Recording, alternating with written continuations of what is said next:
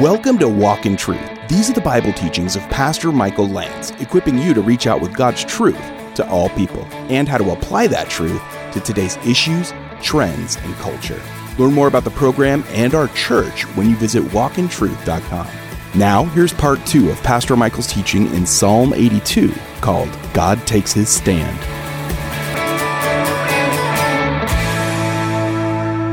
How long will you judge unjustly? How long will you show partiality to the wicked?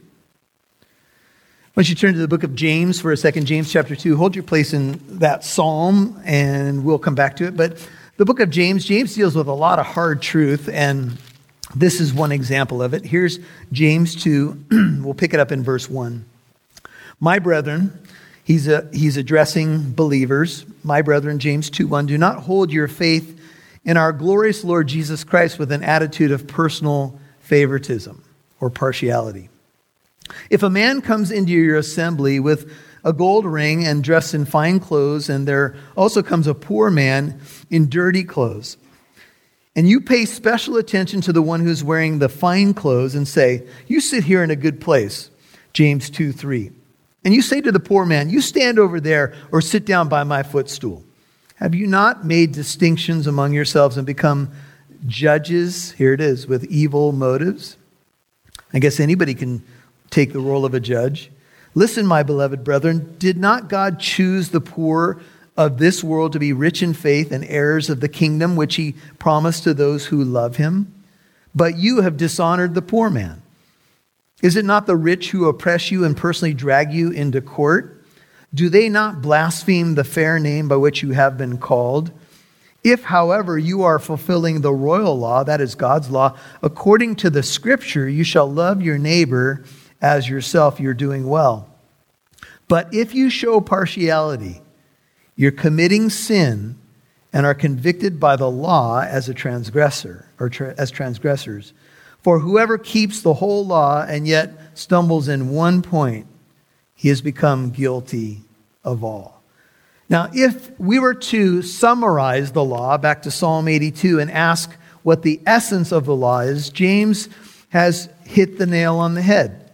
The essence of the law is that we love people, no matter who they are, no matter if they look like us, no matter if they come from the same background or whatever. We're supposed to love each other. In fact, you know that you have passed out of death into life, 1 John 3, I think it's verse 14, if you love God's people.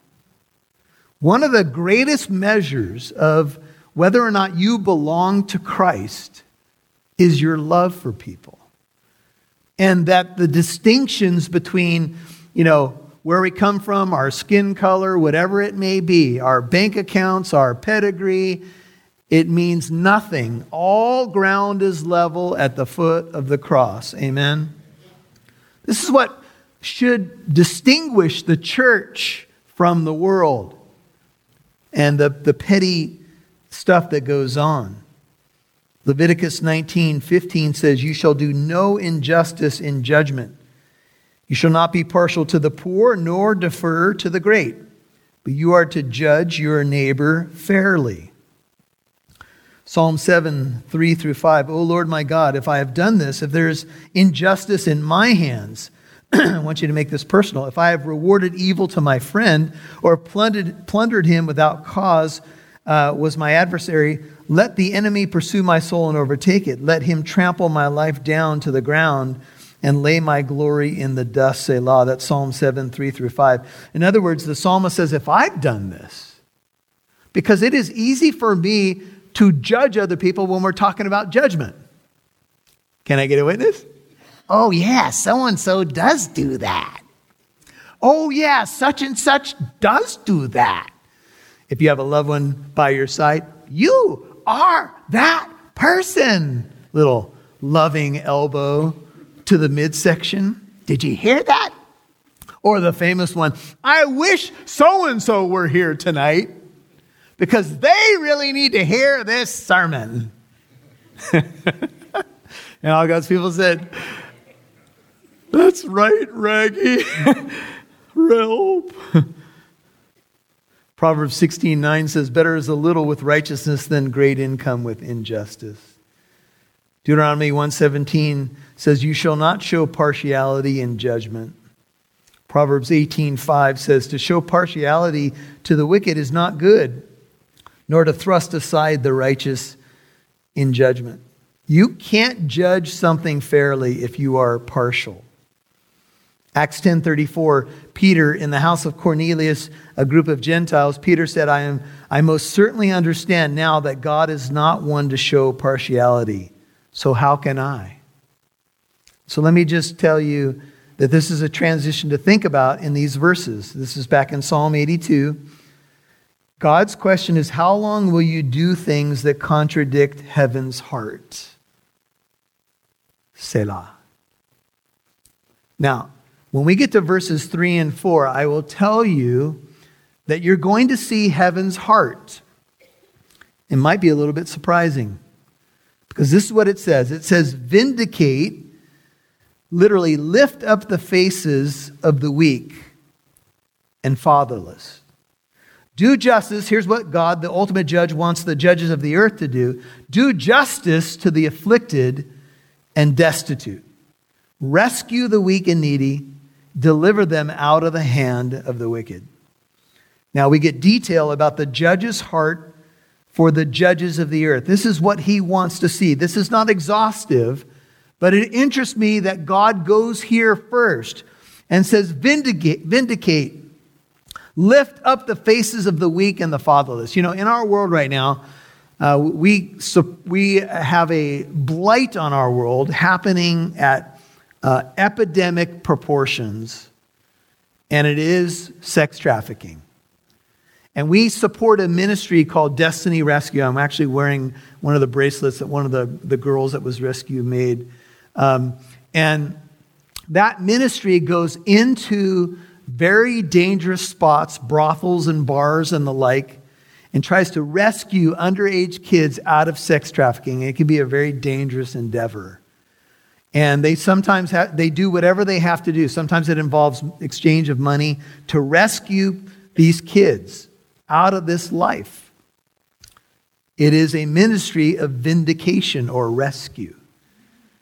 And I have to ask myself, how much do I do of that? How much do I get involved with lifting up the faces of the weak and the fatherless? You know, we've been hearing stories in the news that young girls, and it could be boys as well, who get sucked into some of these situations where they are abused, come from fatherless or parentless situations, or they're runaways, and they get exploited by people who should know much better. And I'm not going to get into the grimy details tonight, but some of you are aware of stories where people, you know, the evidence is very clear. They get somebody weak and vulnerable on the streets. They manipulate them for their purposes. And part of the role of God's people is to vindicate these people, to lift up their faces. I know many of you have opened your home to adoption, and I think that's a form of this, to rescue. I think pro-life ministry is a form of this. When we have, children who are the most innocent victims in the womb, this is part of what we need to cry out to God for. And we got to be wise about how we do this. We need to realize that we've all fallen short of the glory of God. So we need wisdom in the way that we walk this out, because it's been done wrong. But the judge of all the earth, God, says, rescue the weak, verse 4, and the needy, deliver them out of the hand of the wicked. I just wonder, and I have to ask myself these questions as a pastor, how much church ministry is directed this way? I'd say some. I don't know if God has more for us to do. I know there's more to do. And I don't know if he might be putting on your heart to be part of the solution there. Those who may be caught in a net of manipulation and lies, that you would be an advocate for them. I'll let you think about that, but that's what was speaking to my heart as I looked at these priorities. In verse 5, it says, and I think this is a direct application to these leaders, they do not know nor do they understand. They walk about in darkness. They're the blind leading the blind, and if the blind lead the blind, will they not fall into a pit, Jesus says. And it is interesting, you're going to see in a moment that Jesus quotes from Psalm 82.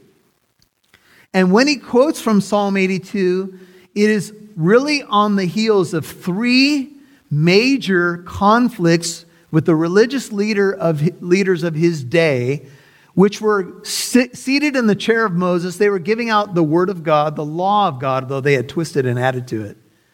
And they were also the ruling class of Israel, the Sanhedrin, which was the chief priests and the Sadducees of the day. They were the political leadership of Israel as well as the religious leadership of Israel.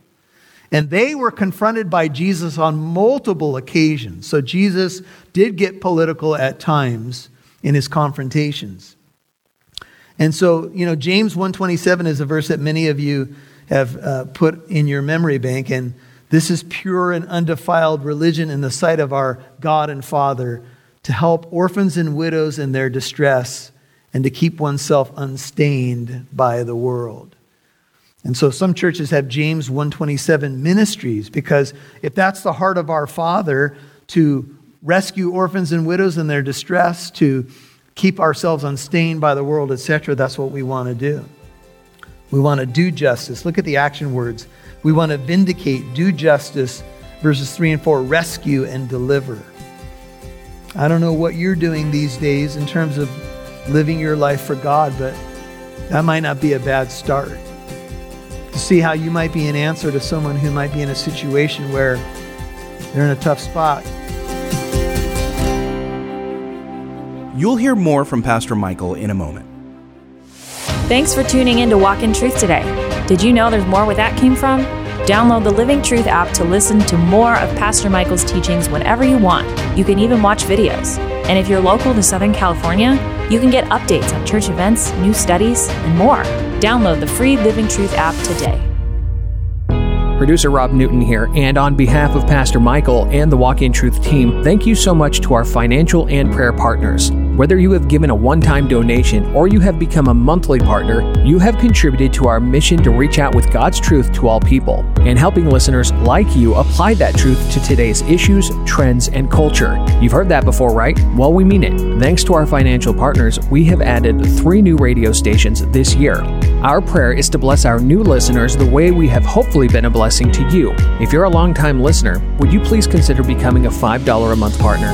That may not seem like much, but every little bit makes it possible for us to continue our broadcasts, podcasts, and free apologetic events. Please become a partner, giving at least $5 a month. Visit walkintruth.com to donate or call 844-48-TRUTH. That's walkintruth.com or call 844-48-TRUTH. We'd love to see who's listening, so please connect with us on Facebook, Twitter, or Instagram. Just do a search for Walk in Truth Show. Now, back to Pastor Michael Lance right here on Walk in Truth.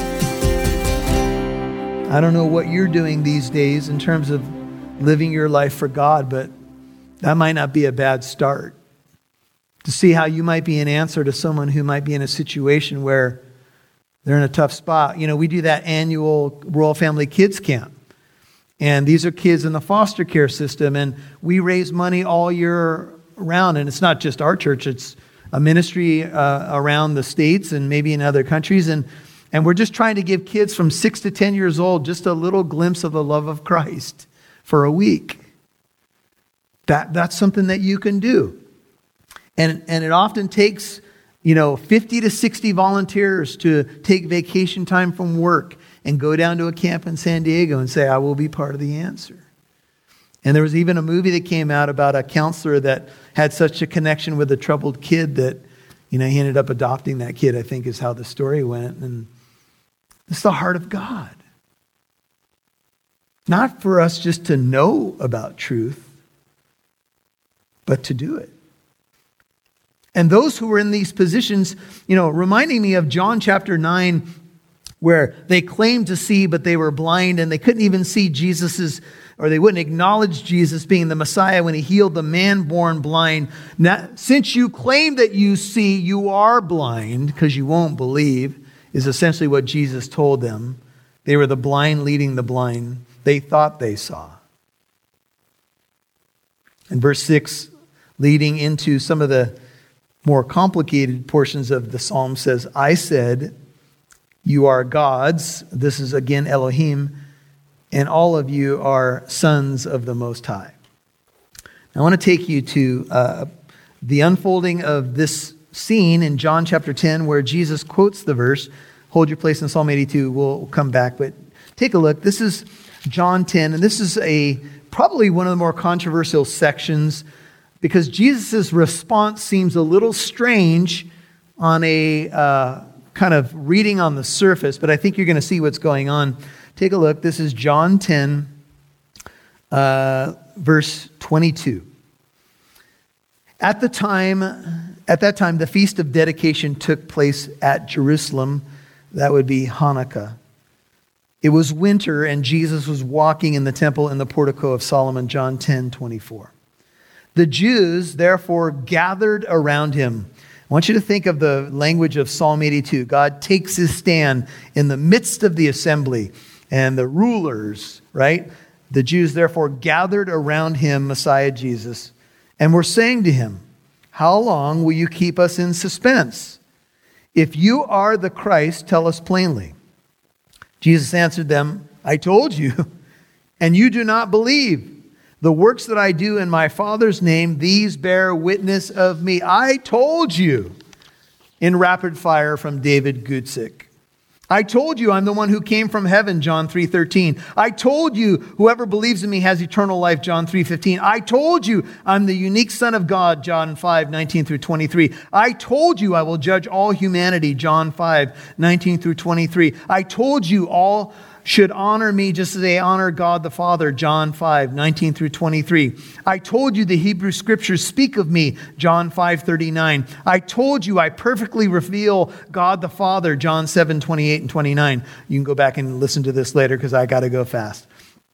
I always please God and never sin. I told you, John 8:29. I told you I'm uniquely sent from God, John 8:42. I told you before Abraham was, I am, John 8:58. I told you I'm the Son of Man prophesied in Daniel, John 9:37. I told you I will raise myself from the dead, John 10:17 and 18. I told you I'm the bread of life, John 6:48. I told you I'm the light of the world, John 8:12. I told you I'm the door, John 10:9. I told you I'm the good shepherd, John 10:11. Do you need more? Hallelujah.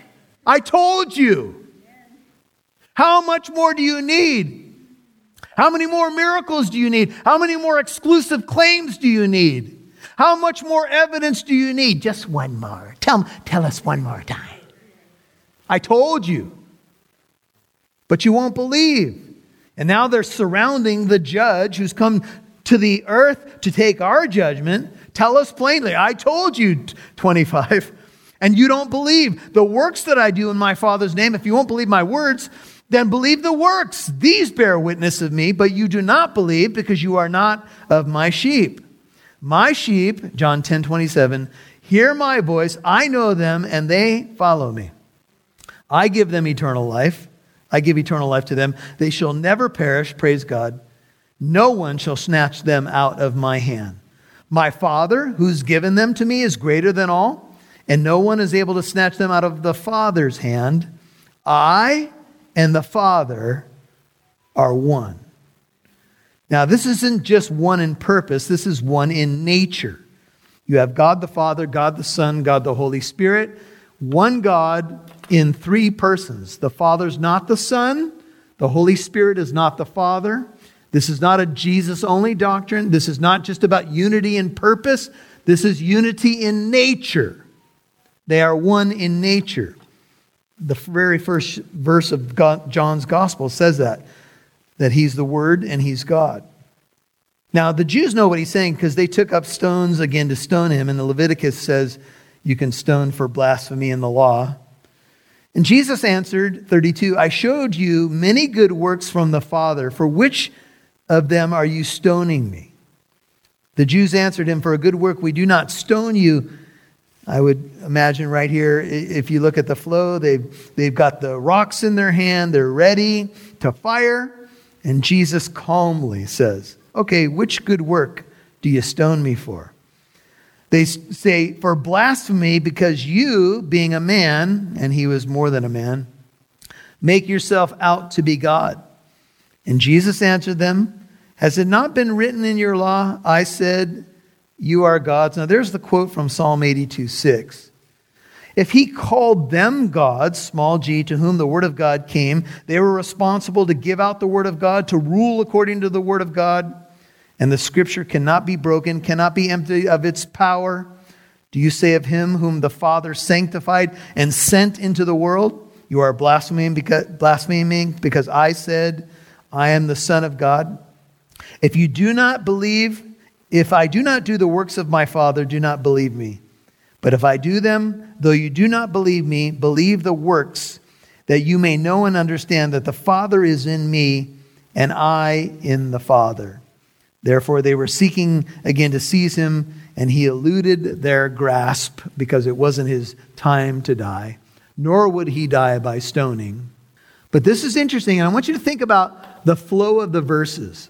They surround the Messiah, God the Son. He's the ultimate judge, and they're supposed to be the rulers of their day. But what have they been doing? They've been making all kinds of unjust judgments. They can't judge anything fairly, anything righteously. They can't even make a proper judgment about God the Son, the Messiah, arriving on the scene. You know why? Because they're too worried about their position, too worried about their power, too worried about the approval of man rather than the approval of God. They can't make a righteous judgment. And Jesus quotes a psalm that's all about people who are supposed to execute the word of God properly, supposed to make righteous judgments, but they don't. Do you think that these guys are familiar with Psalm 82 and the 8 verses that are there? Do you think they know the context? Do you think they understand the flow? Do you think they understand the thrust of what's being said in Psalm 82? Psalm 82 is a cry for justice. It's a cry that corrupt rulers would repent and get things right and see things without having blinders on their face. You've been listening to God Takes His Stand, Part 2 on Walk in Truth. That was Pastor Michael's teaching in Psalm 82. Remember, Walk in Truth is on podcast apps like iHeartRadio, Apple Podcast, Spotify, Player FM, Stitcher, and many more. So you can listen to Pastor Michael's teaching whenever you want. If you're already listening to Walk in Truth on Apple Podcast, please give the podcast a rating. More good ratings means the greater the possibility that new listeners will find the podcast. Thank you for rating Walk in Truth. And remember, if you have not already done it, search and subscribe to Walk in Truth wherever you get your podcasts. Now, here's Pastor Michael. You know, sometimes somebody may raise a question. It seems like the Bible is saying you got to follow Jesus or else, right? Well, what about the option of just saying, hey, I believe there's a supreme being. Why do I have to follow Jesus? Well, you have to remember, Jesus is the one who showed up. Jesus is the one who revealed God. He is God in human flesh. Jesus is the one that paid the price for your sin. Jesus is the one mediator between God and man. Jesus is the way, the truth, and the life. You need Jesus because Jesus is God in a bod, if you will. He's God who entered into humanity. He made God known. He revealed the invisible God in a visible form. And that's why you must go through him, because he is the go-between. And here's the positive spin on this. God did make a way for you and for me to be right with him. That's something to celebrate rather than kicking against it, submitting to it and saying, Lord, thank you for sending Jesus on a rescue mission. Hey, if you've not met Jesus as your Lord and Savior, he is literally a prayer away. But there's not a magic prayer per se. Prayer is a way of articulating your heart. And it's something like this. Lord Jesus, I believe in who you are. I've been fighting it. I'm sorry. Thank you that you came on a rescue mission to save me. Thank you for living the perfect life that I could never live. Thank you, and pray it if it's you, and keep your eyes open if you're driving. Thank you that you died on that terrible cross though you were completely innocent. I repent of my sin. Be my Lord, my King, and my God. I want to follow you all the days of my life. Please forgive me. I want to be born again to that living hope in Christ.